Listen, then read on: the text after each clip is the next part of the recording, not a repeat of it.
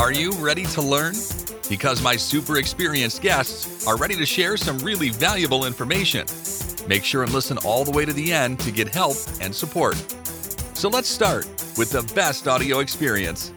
Hello everyone and welcome to our show. Today we discuss about SEO. It's not about SEO because today SEO is complex and hard, but today we are focusing in one specific niche. It's food blogging, and I'm excited to discuss this topic with Casey Markey. How are you? I'm good. Thanks for having me today. Yeah, it's a big pleasure. Check out your profile, your extended experience. You know this topic. I'm excited to learn more about that. Before we start, just tell more about yourself, your experience, background, and why you pay so much attention with this specific niche. Sure. Thank you so much. Yeah, my name is Casey Markey. I'm the founder of digital marketing agency MediaWise based in San Diego. I've been in SEO since about 1998. I've been fortunate to work within the food blogging niche since about 2015. I concentrate specifically on recipe sites. I do a lot of consulting in that area. Very, very excited to be here today. Concentrating basically on site auditing. The good thing about the food blogging niche is it's incredibly dynamic. Google tends to push out a lot of changes in very specific niches first, food being one of them, so we can kind of get an idea of what's going on, and then changes in rich snippets and structured data that tends to flow out through the rest of the knowledge graph specifically. So yeah, it's a exciting area to specialize in specifically. Yeah, nice. I think from my experience, it's better when you pay attention to one direction. You can be much better than your competitors. For example, when some specialists pay attention only to broad audience, trying to help everyone, it's hard, to provide great results. That's why, I completely agree with that. I know some people who pay attention with only one specific type of libido to earn millions of dollars. Or paying attention to health industry. But, it's the first time when I met someone who is paying attention with food blogging. Can you tell more about that? How to find the right strategy? For example, if someone wanna get traffic in this niche, how to create this content strategy to overcome competitors? Well, the food blogging niche is incredibly competitive. Other than maybe term life insurance and online prescription drugs and maybe casinos, food blogging is incredibly competitive. There's never been more bloggers concentrating in this niche than at any other time in history. Basically, during the pandemic, everyone who had decided to want to start a food blog or decided, hey, I'm going to get into a lifestyle or food niche, took the opportunity and went in. Food blogging is, competitive, but it's also, they have some of the hardest working and most talented creators in the entire world. The thing about food blogging is that you really have to have the correct stack of tools to be successful. The most popular platform in the niche is WordPress, which is not a surprise. But then, of course, you'd also want to make sure that you're using a competent theme. Foodie Pro is very popular. It's put forth by Feast plugins. They have an actual plugin called the Feast plugin, which provides a very kind of WYSIWYG, what you see is what you get opportunity for bloggers who are looking to kind of start off on the right foot as much as possible. Other themes in the niche include Cadence, which is very popular. We also have customizations on Genesis like Restored 316. I know that a couple of the ad companies like Mediavine have pushed out their own theme, Trellis. Not necessarily as competent as some of the options right now, but it's a beta software, so you always have to be careful with beta software. But it's something that they're actively working on, so that's an option as well. Once we get quality themes in place, it's really just a matter of using the best options for hosting. Unfortunately, with the competitiveness, you really don't want to start off with a very low quality or cheap host like Bluehost or a SiteGround or something like that. They're just not as highest quality as you can find with other things, whether it's WP Engine, which is a little bit more expensive than most, or I tend to recommend Big Scoots or even Agathon. They have a lot of food and lifestyle clients. Getting good solid hosting in place, making sure that you have plenty of bandwidth, very important for passing Core Web Vitals, which of course is a ranking factor both on mobile and desktop, and then allowing yourself kind of an opportunity to be successful right away. For most food bloggers, it takes about a year to build up your site authority. It takes about a year to have enough content necessary to be successful on a non-social platform, especially for organic traffic, using the right plugins. I recommend WP Rocket for caching. I recommend WP Recipe Maker for recipe plugins. Other options might be Tasty or Create, but my top recommendation is WP Recipe Maker. Putting all that information together, putting yourself in a position to be successful, very important for new and experienced food bloggers alike. Yeah, got it. Yeah, valuable. Okay, can you tell how to compete if we have other good bloggers who post valuable content and it's overwhelmed? For example, if I wanna rank keyword that others bloggers posted before me 100 times, so how to overcome them? How to find this right strategy? And for example, I usually search for topics that have a lack of quality content, low competition, and I know that my competitors ignore them. They usually chase high volume. Can you tell about food blogging? How to find this? Because I don't know exactly. Probably my wife knows much better about this niche. How to find this keyword? Yeah. Well, as I would tell any blogger, whether they're starting out or they're relatively experienced, I take professional training. I always recommend taking a professional keyword course. In the food and lifestyle niche, the two best courses out there right now are Cooking with Keywords by Alika Shunk. She's a former audit client. I've pasted over the link in the chat here. I also suggest the Eat Your Words, which is a kind of an ebook keyword research option put forth by Laura and Sarah over at wondercooks.com. But getting a correct base for keywords research is very, very important. There's lots of tools out there. Most of the tools are garbage. So we really want to make sure that you're using the best stack of tools whenever possible. I tend to recommend keysearch.io. Keysearch is I think it's a keysearch.co. It might be. I have to check that. Keysearch is one of the few tools along with that has an actual API to the Google Keyword Planner. You can use Keysearch. You can use a free plugin like Keywords Everywhere. That's a browser extension.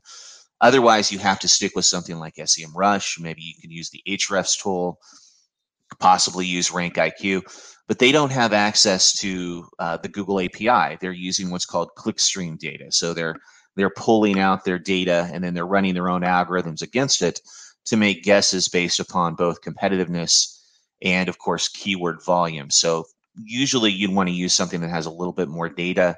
The good news is, again, Keysearch, very inexpensive. You can go ahead and pick that up.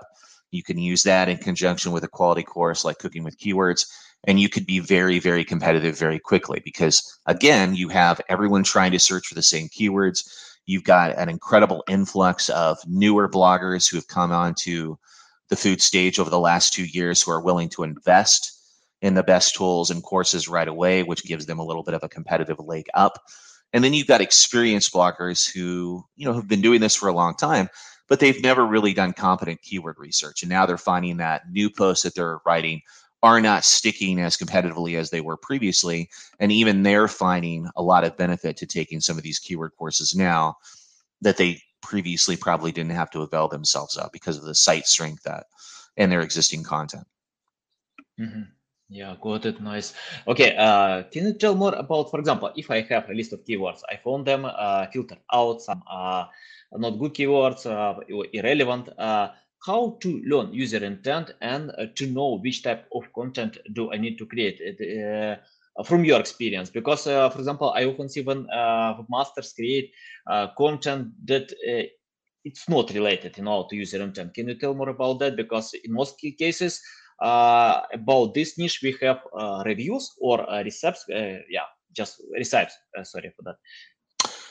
Well, depending upon the intent of the keyword, that's what we're focusing on. In the food niche, you're focusing on informational intent. You're focusing on informational keywords. You're not focusing on transactional.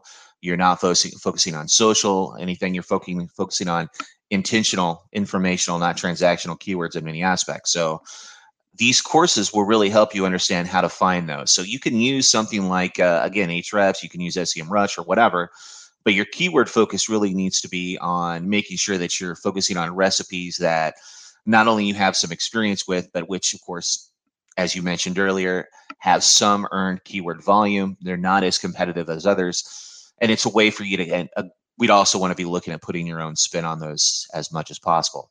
I think where a lot of bloggers get hung up is they'll just start publishing content on their site. Maybe it's of interest to them, maybe their family recipes, but they do so without any any really focus on keyword research. And here they've got 50, sometimes 100 plus recipes on their site that they publish without any thought to keyword research, and they're just sitting there on the site doing absolutely nothing. They're not accumulating any popular metrics. They're not generating any traffic, and that kind of large amount of, in many cases, non-optimized content, this maybe thin, non-focused content can hurt the site because it sapped the limited authority you have on the site to begin with. So we really want to dial in the keyword research as much as we can from the get-go. Take a course, take the academy. I know SEMrush is a great tool. It's a little bit pricey, but I know a lot of people share subscriptions, especially the food and lifestyle niche. Plenty of resources out there as well that will allow you to kind of understand how keyword research works. We had an SEO for webinars, SEO for publishers webinar just a little while back. I'll paste over the link in there that goes through the entire process of how to conduct keyword research, which tools work the best, major questions to ask, all of that. So definitely take advantage of that resource. Mm-hmm. I want to ask you about finding the right copywriter. For example, I know that many companies, webmasters, have no experience with writing, but if they want to jump on this niche, can you tell more, for example, how to find the right copywriters? For example, on my blog, I usually write myself, but many companies have no time that they need to develop and innovate their products. So it's hard for them, but they want to get this traffic. And do you know some platforms or freelancers or any other places how to find copywriters who will provide create high quality content for this niche? Yeah, I'm not a big believer in farming that out unless you really have to. There are lots of VA opportunities, lots of VA platforms that exist within the food blogging niche. Most of them are complete garbage. So I don't really tend to want to recommend them at scale. There are great people that you can look at hiring on Upwork. I have my own personal list of VAs that I recommend. I won't be sharing that on the call today, but that is certainly something that you will find if you've looked at some of the other resources we published, or if you want to contact me privately. But we find that the best option for you to find a quality VA is to go within the very specific communities on Facebook devoted to food and lifestyle blogging, whether it's Food Blogger Central, where it's Foodie Pro bloggers, maybe it's Food Blogging Pro, and ask for actual referrals from people who've used VAs. Because what we don't want to do is for you to blindly go ahead and go out there and say, okay, here's a firm that's advertising VA services, and then we find that the delivery, what they're providing, is just not very high quality.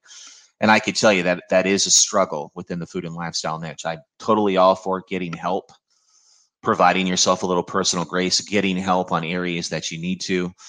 But usually it's a very hit and miss thing. So the good VAs are out there, but it's usually by referral from an existing blogger, not from a platform that you can easily just scope out yourself. Yeah, got it. Okay, let's talk about creating content. For example, if I wanna prepare something, I need to know just ingredients. It takes time to filter out the long content, to find these ingredients, and how long does it take, to use them or mix them. But probably I'm not the relevant audience for this niche. Can you tell more what kind of content to create? Informative storytelling, to share more about your personal experience tasting, or just to submit features? It's enough. Well, for the food and lifestyle niche specifically, we're focusing on how-to content. We're focusing on recipes. We're focusing on specific recipes that a user can prepare for their family, for small groups of 2, for special occasions, for holidays, whatever that may be. And putting together a recipe is definitely an art that you learn to do through trial and error. Now, I've been doing this a long time, so I kind of understand what Google is looking for specifically with regards to the average recipe post. I also am very fortunate in that I have done now what is nearing hundreds of studies on usertesting.com, so we can actually see what recipe post users are actually looking for. Are they looking for more process shots? Are they looking for labeled photos of the ingredients? Are they upset that there's so much storytelling? And that's honestly where the user testing comes into play. So these days, when we talk about a good, high quality recipe post, what we're talking about is trying to show your expertise and to be detailed, but not to write a novel. The days of having to write a word count have been over for years. We don't write to a word count. We don't need to include 5 or 6 photos of the finished dish. We don't need to have a long expose at the beginning about how this apple pie was handed down to me by my grandparents when I was living on a farm in Iowa, and these are the lessons I've learned before I get into the actual recipe post itself. It's okay to have some of your personality in there, but users are over having to read a thesis to get to the general content of the recipe post itself. So it's okay to have a little bit of introduction, but what we want to do is we want to get right into, here's why I'm making this recipe. This is why this recipe is better than the million of other recipes. Here's a nice labeled photo of all the ingredients so that a person can walk through the store and pick everything that they need off the shelf. Maybe I talk a little bit about the ingredients so that I can show my expertise. Maybe we don't have anything to say about the sugar, so we don't mention the sugar. Maybe I'm doing a French toast recipe, and I know that if I change the kind of cream cheese I use, it's going to change the richness of the dish. Well, I want to say that under the ingredients section because that shows my demonstrated expertise, and it's very valuable for the user. But I also don't need to list butter, margarine, and eggs under the ingredients section if I have nothing useful to say. That's what the recipe card is for. So after we talk about the ingredients, then we move to the next section. Maybe that's the step-by-step instructions. I'm going to visually show the user how to make the recipe. I'd like to use process shots whenever I can. One of my most popular sayings, which is probably going to be emblazoned on T-shirts and hats very soon, is we always want to optimize and write for toddlers and drunk adults. We really want to dumb down what we're trying to get across with regards to recipe content and communicate to users, I've made this 1,000 times. I've made all the mistakes so that you don't have to make those mistakes yourself. And then that's what we're doing in the step-by-step section. After the step-by-step section, then we move down and we talk about expert tips and FAQs. What does the user need to know to make sure that after they've got a handle on the ingredients, after they've got a handle on the step-by-step, here's what they need to know to make sure that the recipe presents perfectly every time. And then after the FAQs and expert tips, maybe we have a section on related recipes, something that's complementary to what we're serving. Maybe I end with a call to action. Then I have my recipe card, which is again a reiteration of all the steps, all the ingredients. I always tell people, make sure that if someone was just to come down and print out your recipe card, they have all the information they need to make this recipe perfectly. That's important. We want to make sure that it has good notes. One of the takeaways that we've seen when we've done all these usertesting.com studies is that users, the average user, the average person who's digesting this recipe content doesn't want to print out a novel. So a recipe card should print out at 1 to 2 pages at most. If you're finding that your recipe cards are 3 to 4 pages, that's maybe a problem with your template, or maybe you need to go in and start, streamlining what's in that card specifically. And just little things like that. And there are as many ways to do a recipe as there are, honestly, stars in the sky. But once you get a nice template that works, you're going to be surprised at how much easier it is for those recipes to be crawled, algorithmically scored by Google, and ranked competitively. And so there is an optimal approach to all of that. Love it. Yeah, nice tips. Okay, let's talk about call to action. For example, where to submit this call to action, because you mentioned in the end of content. But 80% of users just open the beginning and leave the website. Can you tell, do we need to add a few times call to action? Because I found that many websites can use a lot of call to actions. I don't know, it probably hurts user experience or not, we don't know, but it's hard to retain attention to read the entire post for users. Can you tell more about that? Is it a good idea to submit a few times, or different types of call to action, or it's better to share value and in the end to provide this call to action? Yeah, a very good question. And again, with recipe posts specifically, our goal is to sell the user right at the top of the post why they should invest in the recipe. And we call that teaser text.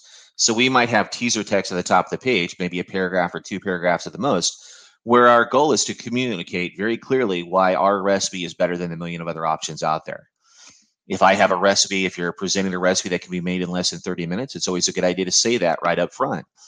If you have a recipe that can be made with half the ingredients of another recipe, then maybe we say that again right there at the top. And then right below that, the general accepted best practice is to have what are called jump or print recipe buttons. These jump or print recipe buttons are at the top of the post, which provides a very quick way for users to get down to the recipe card very quickly if they're in a hurry. Now, the reason that we have those is because we're always optimizing for user experience. So if someone's coming from Pinterest, maybe they have no desire to read the recipe, which is very common. So usually Pinterest and social traffic doesn't convert as well as Google algorithmic organic traffic. So those people will click on a jump button, they'll go down to the recipe card, they'll print it, and they'll be off the site in a couple seconds. That's okay. That's fine. That's not a bad thing. That's just users getting exactly what they want. That's why it's very important that we provide a way for them to get down to the content fast. And that's why we make sure that the recipe card itself is fully optimized. That's why we have detailed notes and the rest of it. But our goal, our call to action is really at the top where we're selling people within this teaser text. And if they don't want to go down and review the rest of the recipe, then we give them the option of jumping down to the recipe card and getting off the site, and they can come back and review things at their own convenience. So we find that that's been very successful, both as a balance between having a good user experience and also as a balance between having decent RPMs for the average recipe site. Nice. Got it. Okay. You mentioned a few times about experience. Can you tell how to provide this feeling that we have enough experience? Even in the beginning, you told that authority is important, especially for new bloggers who want to jump on this field. And yeah, we can touch trust as well because we have this parameter, it, expertise, authority, trust. Can you tell how to provoke this feeling that we have enough experience to get this trust and authority? Well, the concept of EAT is incredibly misunderstood within the recipe and food blogging, recipe and lifestyle niche specifically. You know, you mentioned expertise, you mentioned authoritativeness, you mentioned trustworthiness. In many cases, the experience of a home cook is pretty good. I mean, as long as they're able to present the recipe in detail and show, hey, I've made this recipe 1,000 times. Google doesn't really differentiate much between a home cook with very good content and a graduate of a culinary school. Honestly not. Expertise is really earned based upon external signals into the site. What we want to do is make sure that the content is just high quality, that the content loads fast, that we've provided a nice visual framework that communicates clear, trustworthy signals. We want to have a clear picture of the author on the site, usually on the sidebar whenever we can. We want to have all of the author profile links linked, preferably to an optimized About Me page. We have two components on a sample recipe or how-to post. We have the post itself, and then we have the card. Those are treated differently by Google. We have algorithms specifically focused on the algorithmic side, which is the organic listing of the recipe. And then we have the recipe card, which drives the carousel consideration. So when I'm optimizing a recipe post, we always need to look at the two components there. They work together and independently of each other. So I want to make sure that the recipe post itself is completely optimized, that I've got good quality descriptions, that I'm using headings correctly, that I haven't over-optimized, that it's very complete and detailed.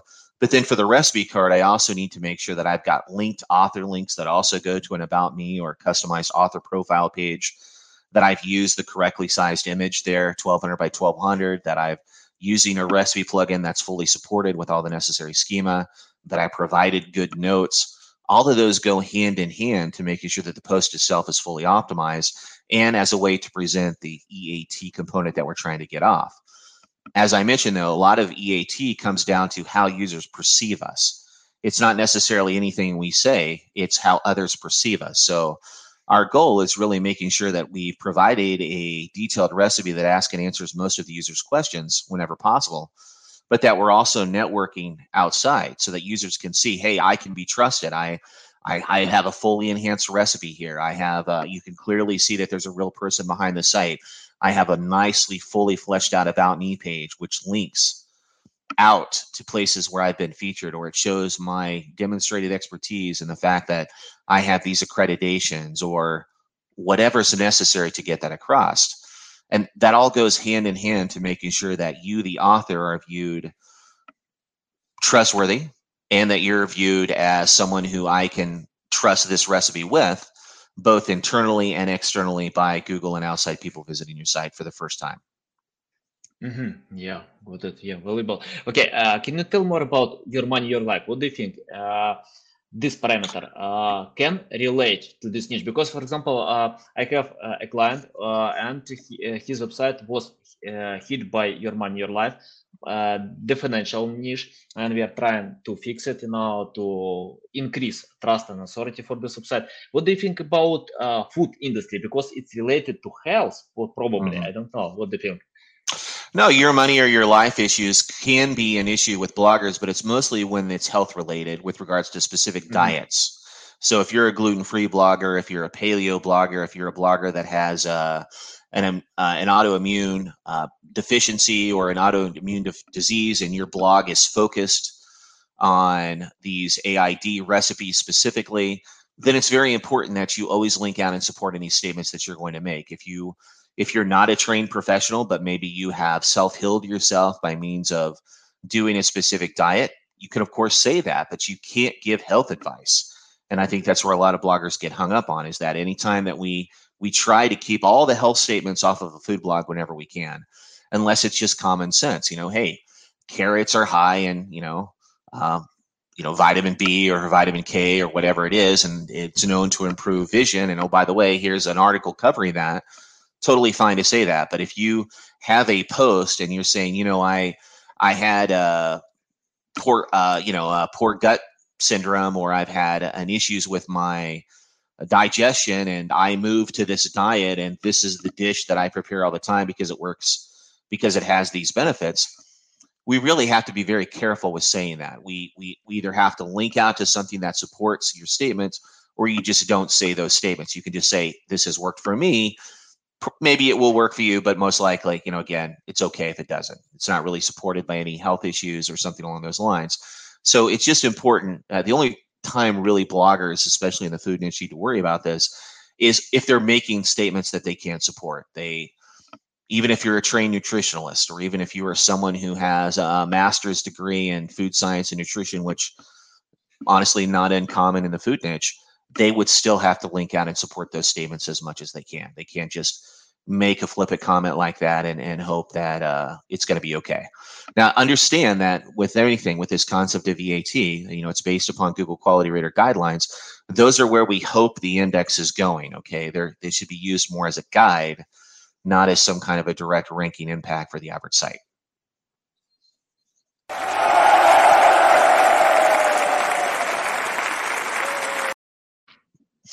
Very fun. Yeah, these guys is from North Korea, but they want to learn more. Okay, let's talk about the goal of creating content. The last time, for example, if you want to get traffic, that's okay. I think it's the final goal, even to get sales from this traffic. Sure. But what about studies to earn links? For example, some, the last time, many marketers proclaim that you need to create content, linkable content, when you provide a strong reason to get links. Can you tell more about that? How to create this content plan for this niche to earn links without, outreach or any other specific link building techniques? Well, for the food and lifestyle niche, most of the link building materials, or most strategies to accumulate links, are around the concept of roundups. Roundups are still a very popular mechanism by which bloggers work with other bloggers to showcase recipes on their site. Maybe they'll have a list of roundups, a list of recommended recipes taken from other sites, and they put that on their own site, and that leads to links from other bloggers. Or maybe you're sharing a roundup. Mother's Day is coming up, a great example. Maybe you have, this is the top 15 brunch recipes for Mother's Day you should consider. It's going to be a very popular link building strategy for a lot of bloggers out there. Honestly, link building is very, very tough in the recipe niche. The goal for you is really to go into Facebook and participate. A lot of the magic in the link building side happens on Facebook with various groups that people will go in and drop links to be featured in roundups. Or podcasts, again, are very popular. There are dozens, if not hundreds, of podcasts around that focus on the food and lifestyle niche, that focus on the creator experience.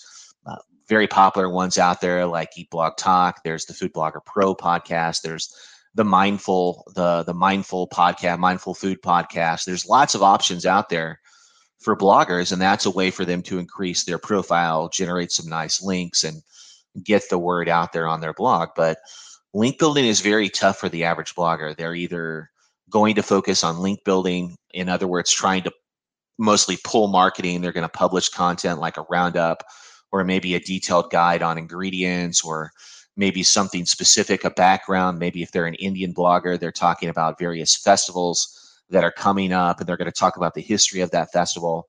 Maybe that would be a way for them to stand out. Maybe they provide some kind of a tool like a nutrition calculator, or I know that measurements have always been very popular. We've had a lot of bloggers who've been able to do, here's measurement conversion tools, and it's difficult. It's very competitive, but anything that you can think of that will pull those links in or pull those mentioned is certainly something to be thankful, something to think about. Yeah, nice. Okay, let's talk about creating multimedia or unique pictures. For example, I think that when I check out Instagram or even on LinkedIn, I found that many bloggers share pictures to get high engagement. With some new delicious, food. Can you tell how is it important to create unique pictures for that, or we can use just stock platforms to get these pictures to submit on your website? What do you think about that? Well, I'm certainly not against stock photography, but I don't find that it's very successful in the food niche specifically.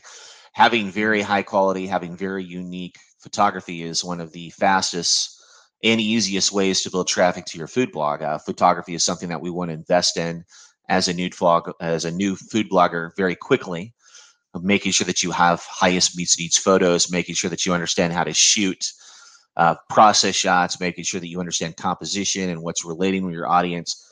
Very, very important for both new and experienced bloggers. So having unique photography, very, very important. I know that there are some people who sell photography packages for various recipes. I personally don't think that that's a great way to go. I don't find any value in that. I think a lot of bloggers do it as, they're too busy and they're like, okay, maybe I'll buy this photography for this recipe from this other person, not realizing that the other person has also sold the same package to 5, 6, or 10 other bloggers, which is going to, of course, be a problem with that post specifically in the future. But yes, photography is very important. We want to have a unique image. We have a featured image in the post. Featured images usually are about 1200 pixels max width. The reason we want to have 1200 pixels max width is to best qualify for Google Discover traffic.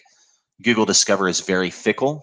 We can have all of our images be 1200 pixels max width, have very high quality photos, have correctly dialed in alt text, captions surrounding content, and still do absolutely and have no success with Google Discover, because Google Discover is kind of a black hole mystery. Some sites do great, some sites do not.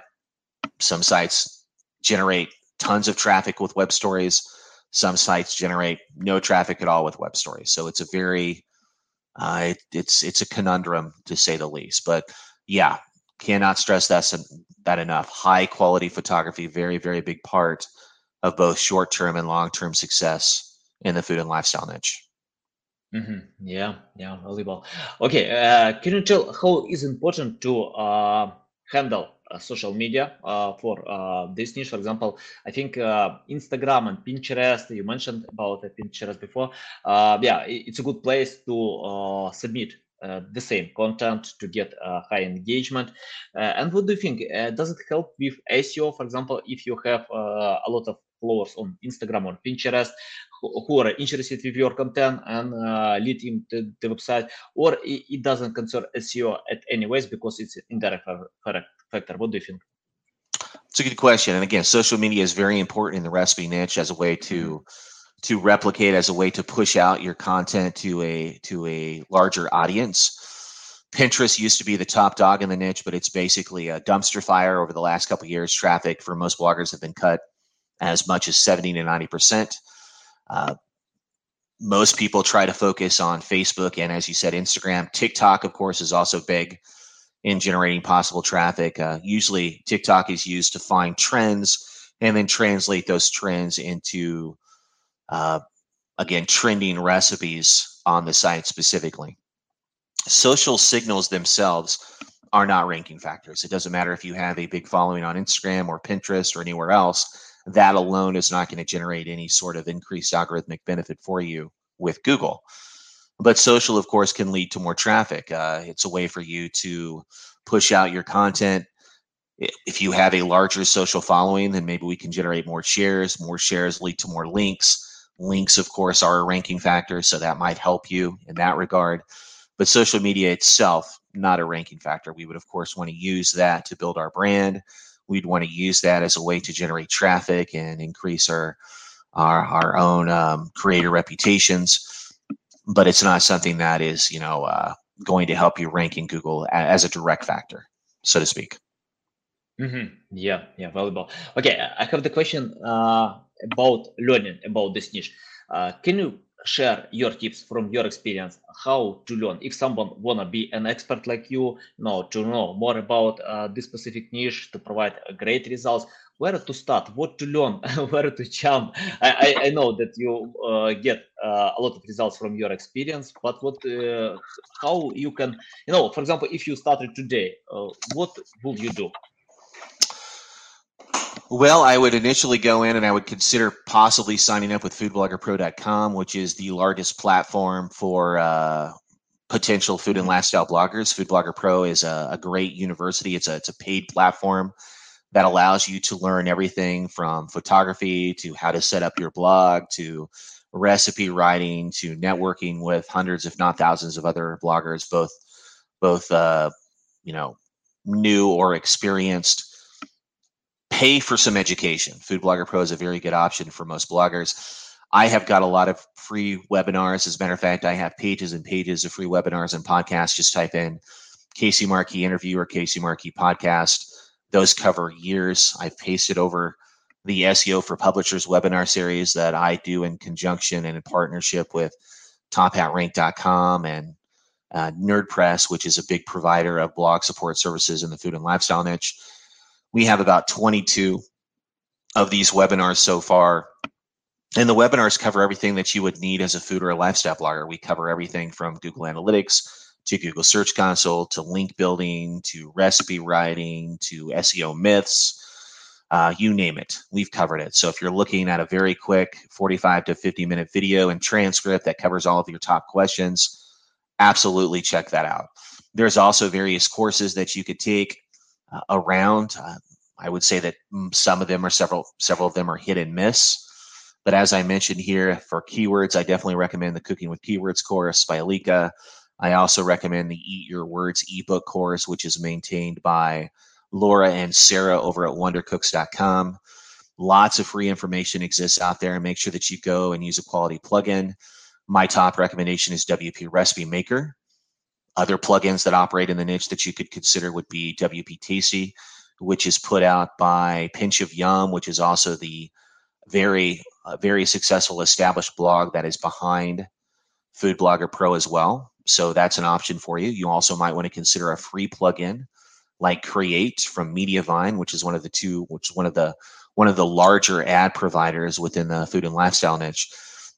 Create is an okay plugin if you can't afford to buy a better plugin like WP Recipe Maker or Tasty. The problem with Create is it's a very bloated plugin. You're literally generating like 5 times the photos that you need in that plugin, and it doesn't have as many of the bells and whistles as, say, a WP Recipe Maker or a Tasty. So whenever you can, again, your goal is this is a business. If your goal is to monetize, you want to invest in the best support, the best tools, the best hosting, the best training possible. The sooner the better. Yeah, I have the final question about monetization. Can you tell more how to monetize such types of blogs, to, I don't know, Google AdSense or influence marketing, anything? Just provide more tips about that.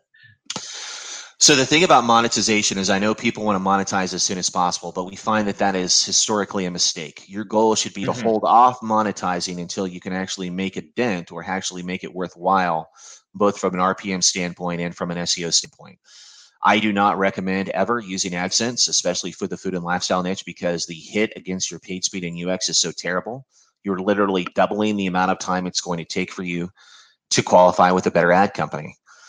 I would like users to wait until they get to about 50,000 sessions a month before they can monetize with a Mediavine or someone else. You could conceivably consider going with She Media, which is much better than they were just 2 years ago. But you, like with most ad companies, you really have to be on their ass about making sure that they're optimizing their ads for speed. She Media is a lot better, but it takes you multiple emails to get them on board. So you have to make sure that they're lazy loading their ad, that they've optimized everything as much as they can. When you get up to the Mediavine and the AdThrive level of 50,000 and 100,000 sessions a month, the technology is relatively dialed in. Mediavine is quite a bit better in that aspect than, say, AdThrive. AdThrive likes to just push a asynchronous loading of their ads when we really want deferred ad loading whenever much as possible. We want the content to pop in before the ads when at all possible, not the other way around. So do not believe that you don't need to turn on deferred ad loading if you're with AdThrive. You absolutely should. So again, monetization is very important. We want to do that, but we find that it's best to hold out till you can qualify for a top tier company. I don't necessarily want you to consider signing up with someone with like Monumetric or maybe even Ezoic or one of the smaller ad companies, because you're just not going to get the biggest bang for your buck. You're going to make pennies on the dollar, and it's going to take you that much longer to qualify for a larger ad network, whether it's a She Media or a Mediavine or an AdThrive or someone else out there. So valuable. Yeah, I agree with that.